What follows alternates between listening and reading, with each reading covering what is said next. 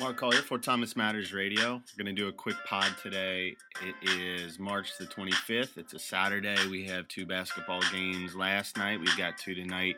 And we're going to talk with Will Chambers about the tournament so far. So, are you looking for a job? Well, I know where you can get a really, really good one. Omega Processing Solutions is an award-winning business. It's based in Fort Thomas, with a commitment to their customer and their community. And that is displayed because they are our sole podcast sponsor. Their firm is rapidly expanding, and they have opportunities as an account executive right now. So what is that? That's somebody that's going to develop sales contacts and appointments, meet and develop relationships with business owners, and prepare and present sales presentations. Lots of benefits. Guaranteed monthly income, bonus on each sale, unlimited residual income, paid holidays and vacation, medical, vision, and dental. And if you would like to inquire about potential openings or positions, please send your resume to employment@omegap.com. That's employment@omegap.com. Become part of their team. So up next, we have Will Chambers.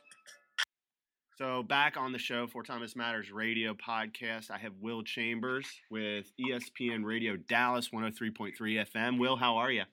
I'm great. How are you, my friend? Good. Always fun to talk to you. So you as well. We're right into March Madness. How many teams do we have in the Elite Eight right now? We have all of them. Yeah, we have all of them, right? Yeah. The Elite Eight starts tonight. So we've got 2 games tonight, 2 games tomorrow. I want to save the Kentucky talk until later in our conversation. But you and I had talked briefly and exchanged some text messages about. I first met Jim Nantz about a week ago yesterday. Happenstance on the court. You've known Jim Nantz for a while. Talk about that. Yeah. So I think this was back in about 2008 or 9. Right around that time, he had written a book called "Always by My Side." And it was a book about his journey with his father. His father, they were incredibly tight, but it was also about his journey in broadcasting and rising to the success that he's had, obviously, over his entire career. How fast it was. Everybody knows that story about the CBS truck at the Masters when he was in there. He knocked on the door and said, "Hey, I want to work for you," and all that. But so I read the book quickly, and literally, Mark, 2 days.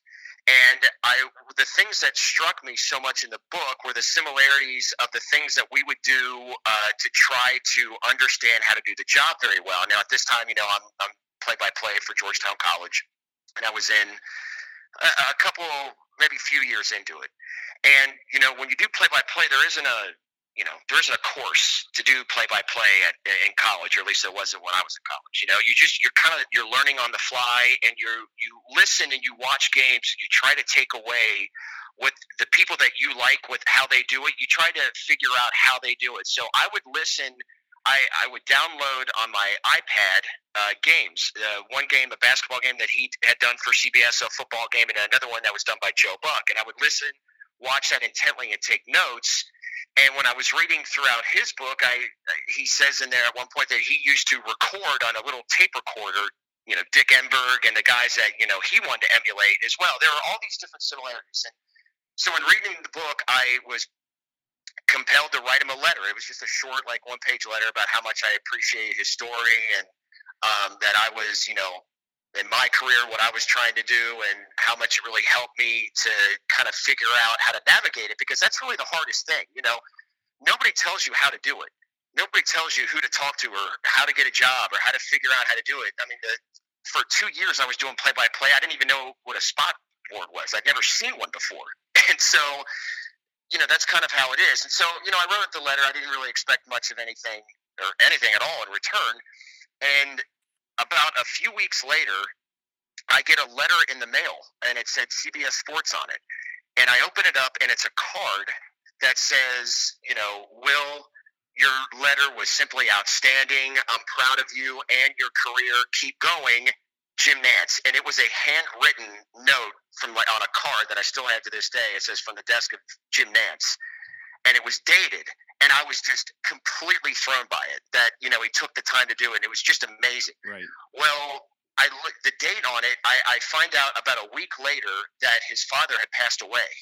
And this was he wrote this either the day before or the day after his father had passed. And I was like, oh my goodness, this guy took the time to write me a little note when it's the final days of his father being alive. I couldn't have been more thrown by it. Yeah. And I ended up writing him back. I wouldn't have done that, but I just something real quick saying, I can't tell you how touched I was that, to get your note. Thank you so much. My best. And then that was it for years. Well, one of my producers, or the producer of the Tiger Sports Network in Georgetown, got a job at the Golf Channel a few years later. And he said, he's like, hey, Will, he's like, I came across Jim Nantz's email. Are you interested in that? And I was like, no, I'm not. I felt like it was a little bit creepy, to be honest. I'm like, no. And then I was like, you know what? Why not? He was such a nice guy. And so I emailed him. A day later, I get a response back from his assistant, Melissa, who says, hey, Will, Jim and I got your email. Do you have time to talk? And I was like, absolutely, right? Melissa calls me, and we spent probably 45 minutes on the phone talking about life, career, Jim and this and that. And she was just basically saying, that Jim wishes he could wave a magic wand and get anybody a career, but we're so thankful that we've been able to strike up this, relationship, and we want to make sure that, we stay in touch and understand, your journey and where you're going. And so along the way, that was one where I was in contact with Melissa, but then here on out, once every 6 months or so, I would email Jim. We would go back and forth, and then I'd met him before. I met him over at Jeff Ruby's, and we talked. I met his new wife, Courtney. They're just starting a family, and so we've been able to kind of strike up a friendship over the years, and he's been a tremendous amount of support. He couldn't be a greater guy. Yeah. And it's been really special for me. Yeah, no, he the story that where our paths crossed a week ago, like I said earlier, we were coming off the court in Indianapolis. He had worked, I think, 4 games. The NKU game was the late game, of course. So, by the time all the fans had emptied out and CBS was getting their equipment packed up, it was all of 12:30, and here he comes off the floor. I'm sure the last thing he wants to do is talk to a nobody like me. Conduct an interview. Yeah. I hear you. It's a long day. Yeah, and he couldn't have been nicer. So, the same type of thing that I think speaks to his character. 2 cool stories on Jim Nantz. So let's talk about the tournament. Obviously, Will and I both went to UK. We are both Kentucky fans, which is, of course, short for fanatic, and I think that's an apt word for both of us in this regard. But no question. I had to defend myself a little bit because of I went to UK. We both went to Kentucky together, but I graduated from NKU. Yeah. So it's about the worst case scenario to have the first year of eligibility, your alma mater gets in the tournament, and then they got to play your team. That was like down there, like, man, this kind of sucks. So, but yeah, it's interesting. I was there covering it, so I had to sit on my hands the whole time. I couldn't cheer, and I want no cheering from the press box. No, not at all. And some dudes behind some dudes behind me did and were, and the site manager kind of had to come over and lay the smack down on them. They were not Kentucky fans; they were NKU fans. So I don't know who they were with, but it was tough because obviously, like, both those teams are near and dear to both of us. No doubt. Right up the street is NKU. I don't know if you did, but I always went to Kenny Shields basketball camps at Highland Heights, and of course Kenny Shields has ties to Fort Thomas. So I just think that the whole story of NKU and the way it kind of their field and in the Horizon League, the way it opened up for them, and man, they got some players. That Carson Williams kid, Drew McDonald, Levon Holland.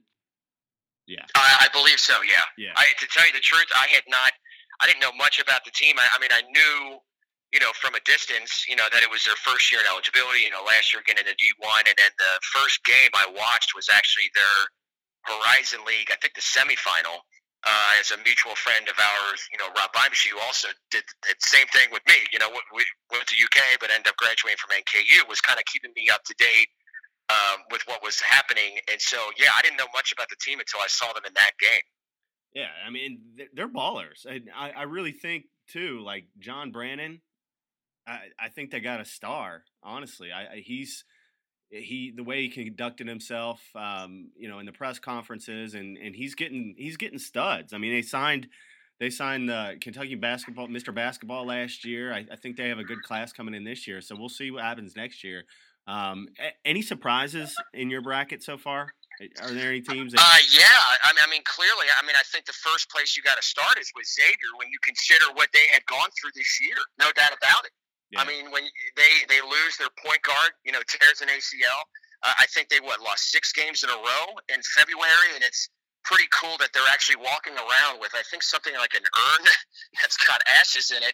But what they had done, if I understand the story correctly, they had ripped a calendar page of the month of February, burned it, and put it, in this urn or in a jar or something, and they're going around with it. But I watched them early in the year, and I really liked them. I thought that they're a good team. Chris Mack is clearly just a fantastic coach. But they struggled so much that I thought it was going to be very difficult for them to, clearly get to the Elite Eight. I don't think anybody had that coming, especially what they were able to do at the end of the game against Arizona, against guys that, look, Alonzo Trier and Lauri Markkanen are going to be in the NBA. I don't know, when you look at Xavier and you look at that team, I don't think there's any obvious NBA talent. So for them to be able to get past them, to go on that 9-0 run and to get into the Elite Eight, they have been a huge, pleasant surprise. Yeah, and you look at, again, I keep teasing Kentucky, but Xavier's road, I mean, you're talking about Maryland, Florida State, Arizona. Mm-hmm. I mean, that's a tough road. Yeah, it is. I think, when you look at Maryland and Florida State, it was kind of difficult to make out. And it's one of the great things about the tournament is that there's some teams out there that you just don't know what you're really going to get from them. With Florida State, that they've got, a few pros on there too. Yeah. They're incredibly talented at times this year. They look like that they could be a Final Four team. And at other times you're like, how did you lose this game? Maryland the same way. They struggled, going into the Big Ten tournament. They got a guy in a star in Melo Tremble, but sometimes, if you've got one star and he doesn't show up, that makes it awfully difficult. And I think that Xavier, plays a very good style of basketball, a good team game that makes it very difficult for you if you're able to lock down, the one guy that you need to win. And I think that's what we saw over the first 3 rounds. All right, let's get a pick. Vegas has Xavier as an 8-point dog to Gonzaga. Who you have going to the Final Four in that bracket? Well, look, I have actually bet against Xavier the last 2. I'm not going to make the mistake again. I do believe very much so in Gonzaga. I think that they are a team that can score from anywhere, inside, outside, very, very well coached. They've got size. They're going to be very difficult to beat. But I thought that was going to be the problem going up against Arizona. Markkanen is probably a top 10 pick. Alonzo Trier obviously did not play the entire season because of the issues that he had for the performance-enhancing suspension deal. And I just don't know how you can really bet against Xavier, at least as far as the spread goes, to cover. Yeah. Let's move up to the East, and that's where the all SEC Elite Eight game is going to be played in Florida and South Carolina. And you kind of look at that side of that bracket, and I think that's where most of people's brackets were busted, right? Was there a better team heading into the tournament than Duke? A team playing better basketball? Probably not. Yeah. Incredible week they had in the ACC tournament, and I'll be frank about South Carolina. I thought they sucked. I mean, when you look at the NCAA tournament, to me, the 15, the 16 seeds, they're not always the worst teams in the tournament. A lot of times you have, like an 8 or a 9 seed. They're the ones that barely get in. And I just thought, South Carolina, I know they got the player of the year in the SEC, but I thought that was it. I did not think that they were very good. And they've played great. Frank Martin's got them really going. I couldn't be more surprised by South Carolina as well. They and Xavier were the 2 big ones for me, for sure. Well, I don't think you're alone there. KSR's Matt Jones called South Carolina the worst 7 seed of all time, and yeah, I would have a hard time disagreeing with Matt on that one. Well, and then I think he got called out. I think Frank Martin went on Feinbaum a little bit later on and called him out by name, and they might be using that honestly as fuel. I don't know. Well, probably. You know, we all know how big Kentucky sports radio is. It may have Kentucky in the name, but that gets a lot of weight around the country. Yep. For good reason. So I can see that for sure. All right, who's your pick? Vegas has Florida as a 3-point favorite. Yeah, I got to go with Florida. I thought that they were going to get beat by Wisconsin, who was, in my opinion, the best Big Ten team, and they've been playing well.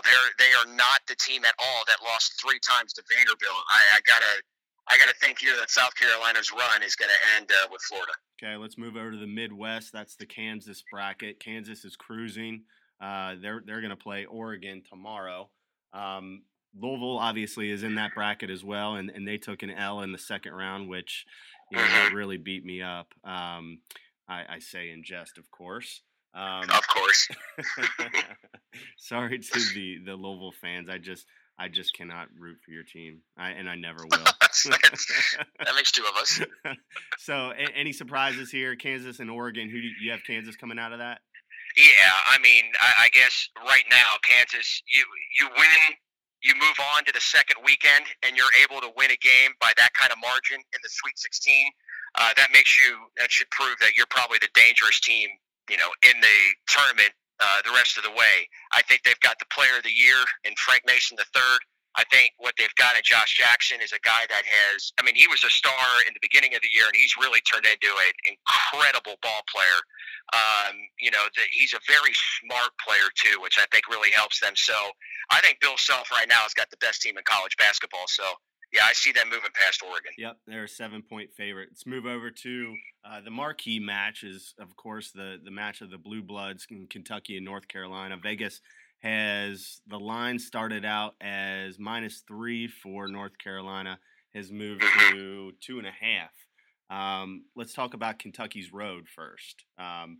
Cal, obviously, every year he's got a beef with the NCAA, and rightly so. I think this year, Northern Kentucky, even as a 2 out of 15, that's a tough draw. And then you've got 2 hot teams in Dayton and Wichita State, which that was always going to be a tough second round matchup. The UCLA game yesterday was I think the best that Kentucky had looked all year. I would agree. What are your thoughts? I think so. I think that there's coaches that you've got like Rick Pitino. Cal is one. Izzo last year notwithstanding in the early exit, but there's a few coaches that each and every season have their team playing the best basketball going into the tournament, and it's really those 3 coaches more than anybody else, in my opinion. Cal has got this group buying in. De'Aaron Fox, where he has come from the beginning of the year to now, and he was great in the beginning of the year, but I really think that he had something to prove last night about, the best point guard in the country, so to speak, and really wanted to show, Lonzo Ball, who the real star was. They're playing great defense. I think Derek Willis on the defensive end has been tremendous. This Kentucky team will go only as far as the supporting cast will allow it. You can have the nights where Malik Monk can go 2 of 10 from the field and not really get it going, but then you'll have to get something from Fox. But even if those 2 are on and they're not getting stuff from Hawkins, from Willis, these other guys, you're not going to be able to advance. You're not going to get to a Final Four. It's just not going to happen. Everybody talks about, the championship team years ago. Yeah, they had Anthony Davis, Michael Kidd Gilchrist. But you had Deron Lamb coming back. You had a senior in Darius Miller. You got to have those types of players to be able to do that, and that's what I see out of this team now. For North Carolina, what I think is the most interesting element for them is how much credit Roy Williams, or the lack of credit he's getting for the job he's done with this team.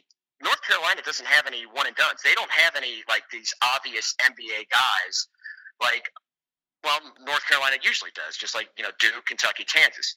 So I think it's pretty remarkable with what he's been able to get. I'm really surprised that Kentucky is not favored, though. I really am. Best basketball game of the season certainly was Kentucky-Carolina earlier in the year. I know these teams look different now, for sure, but I think Kentucky is playing their best basketball, and they've got stars. If they are able to get Malik Monk actually going and playing a bigger role in the offense, they're a juggernaut, and I mean it'll be quite a game with Kansas if that's what it comes to. Yeah, and I agree with you. I don't think, and as big as a Kentucky homer as I am, I don't think Vegas has this right. If you look at the road that North Carolina has had to take versus Kentucky's, of course they have a 103-point output in the first round in their 16-1 matchup, but they got taken to the brink against Arkansas. Right. They play a Butler team in the Sweet 16 that has 8 losses. And granted, I didn't watch a ton of Butler Bulldog basketball this year, but, they didn't pass the eye test to me. Kentucky, that was a name for me getting into the tournament and where they were seated. I agree with that. Yeah, I mean, that's probably the weakest 4 of the bunch that, Butler beats Winthrop in the first round, and then Minnesota is upset. So Butler beats a 13 and a 12 to get into the Sweet 16. I think Kentucky's playing their best basketball right now. I think that the road that they've had to play, which included Wichita State, a KenPom top 10 team, not an easy game. UCLA, who beat them earlier this year. I think those 2 tune-ups. It's gonna be a good thing for the Cats. Yeah, it could. I mean, you can look at it, one of 2 ways. The way that you put it, you could also say, having to battle the teams that they have, has it worn them down a little bit? Now, it doesn't look as if that's happened. I mean, they look like they're, cruising, playing really good basketball and beating really good basketball teams. So, I mean, I would support more on your side. That's what I'm seeing, but then you don't know what you're going to get tomorrow night. They may show up flat in the first half and maybe look a little bit beaten down because they've had to play, a lot of tough games, making the run, winning the SEC tournament, getting these games that you talked about. So we'll have to see. But yeah, I think if I look right now at how both teams are playing, I would think that Kentucky would be on the other end of that. But hey, there's a reason why, Vegas is Vegas, and I have a 1-bedroom apartment. Yep. So Will Chambers, Final Four, Xavier, Florida, Kansas, Kentucky. Is that right? No, I've got Gonzaga. Okay, I would pick Xavier to cover that 8 points, but I think the Bulldogs move on to Arizona. Final thoughts. But yeah. Final thoughts. Hey, it's been a great tournament. I'm excited that anytime that you see your team is up on that schedule, on that television schedule, it's always a good feeling. Another game's ahead of you, and so hopefully that'll be the case tomorrow night when we look ahead to the Final Four weekend and the Cats are in the Final Four. Well, Will Chambers, ESPN Radio Dallas, 103.3 FM. Thanks so much for being on the show, and I know we'll have you back soon. Anytime, brother. Thanks, Will. Again, this is Mark Collier for Thomas Matters Radio. You can download our podcast anywhere you can find podcasts, on iTunes, SoundCloud, Stitcher. Just search for Thomas Matters. And if you think about it, please rate us. It helps others find our podcasts, and it helps our download numbers go up. So again, this is Mark Collier for Thomas Matters Radio for Will Chambers. Talk to you soon.